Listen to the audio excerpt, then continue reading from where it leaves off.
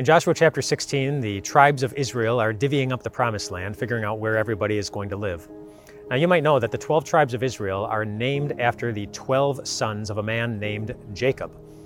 And so each of the tribes has a name given to his sons: Reuben, Simeon, Gad, Asher, etc., etc., etc., all the way up to 12, except in Joshua chapter 16, land is being given to two individuals who were not sons of Jacob, but instead grandsons of Jacob.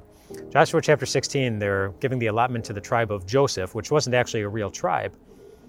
Joseph's allotment was given to his two sons and split between his two sons, Ephraim and Manasseh, who were born to him while he was living and ruling in Egypt.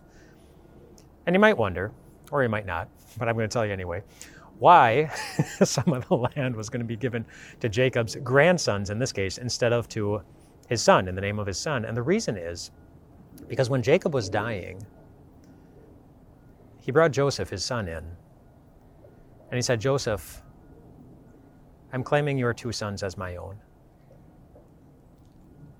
And so from that point on, Ephraim and Manasseh were going to be considered, at least legally, sons of Jacob instead of sons of Joseph.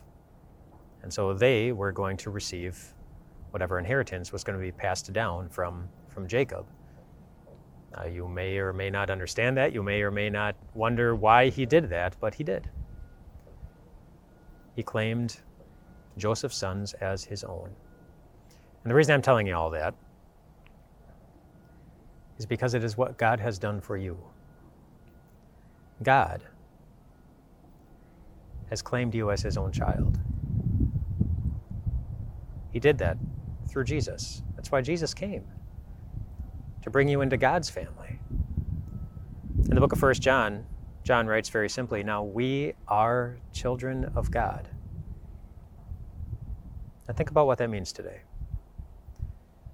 If God is your Father, if God is the one who is watching over you, if the God who can do anything has taken responsibility for your life, if the God whose love is so great that he would sacrifice heaven's greatest treasure just to hold on to you, if the God who has promised to never let go of you is your God today and your Father today, you know what that means?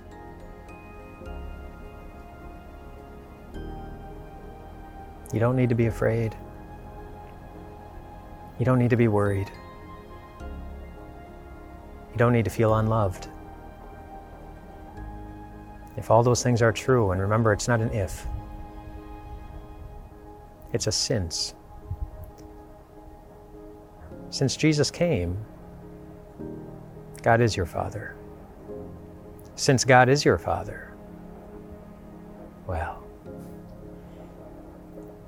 you can rest well tonight, my friends.